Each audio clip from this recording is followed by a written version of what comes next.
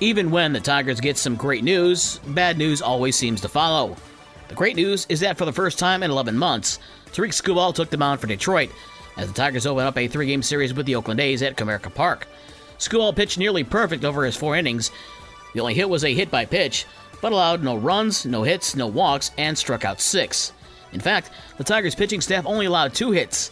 And now the bad news.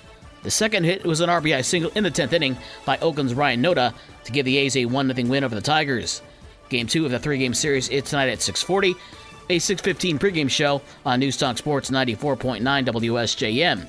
Eduardo Rodriguez is expected to make the start for the Tigers tonight in his first game back since rupturing a pulley in his index finger back on May 28th. In Chicago, Vladimir Guerrero Jr.'s 2-run home run in the 8th inning gave the Toronto Blue Jays a 4-3 win over the White Sox.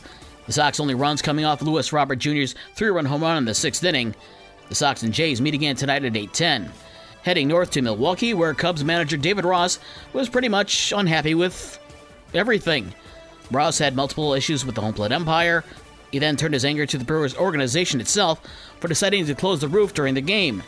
Ross and first base coach Mike Napoli were both ejected, and I didn't even mention that the Cubs blew a 4-run lead late. And they won. The Cubs rallied for a 7-6 win in 11 innings. Chicago and Milwaukee meet again tonight at 8:10. WNBA tonight has Indiana at Minnesota at 8 o'clock.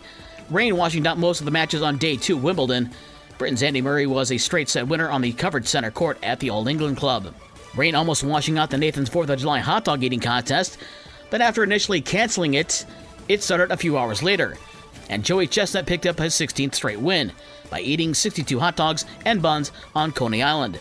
Women's competition went off as scheduled, with Miki Sudo defending her title from last year with 39.5 hot dogs. And Tuesday in Midwest League Baseball, Fort Wayne over West Michigan 8-7, Great Lakes over Dayton 6-5, Lansing beat Lake County 7-4, and it was Peoria over the South Bend Cubs 9-5. For the rest of the scores from last night and the schedules for today's games, visit the podcast page on this station's website. With your morning sports for Wednesday, July 5th, I'm Dave Wolf.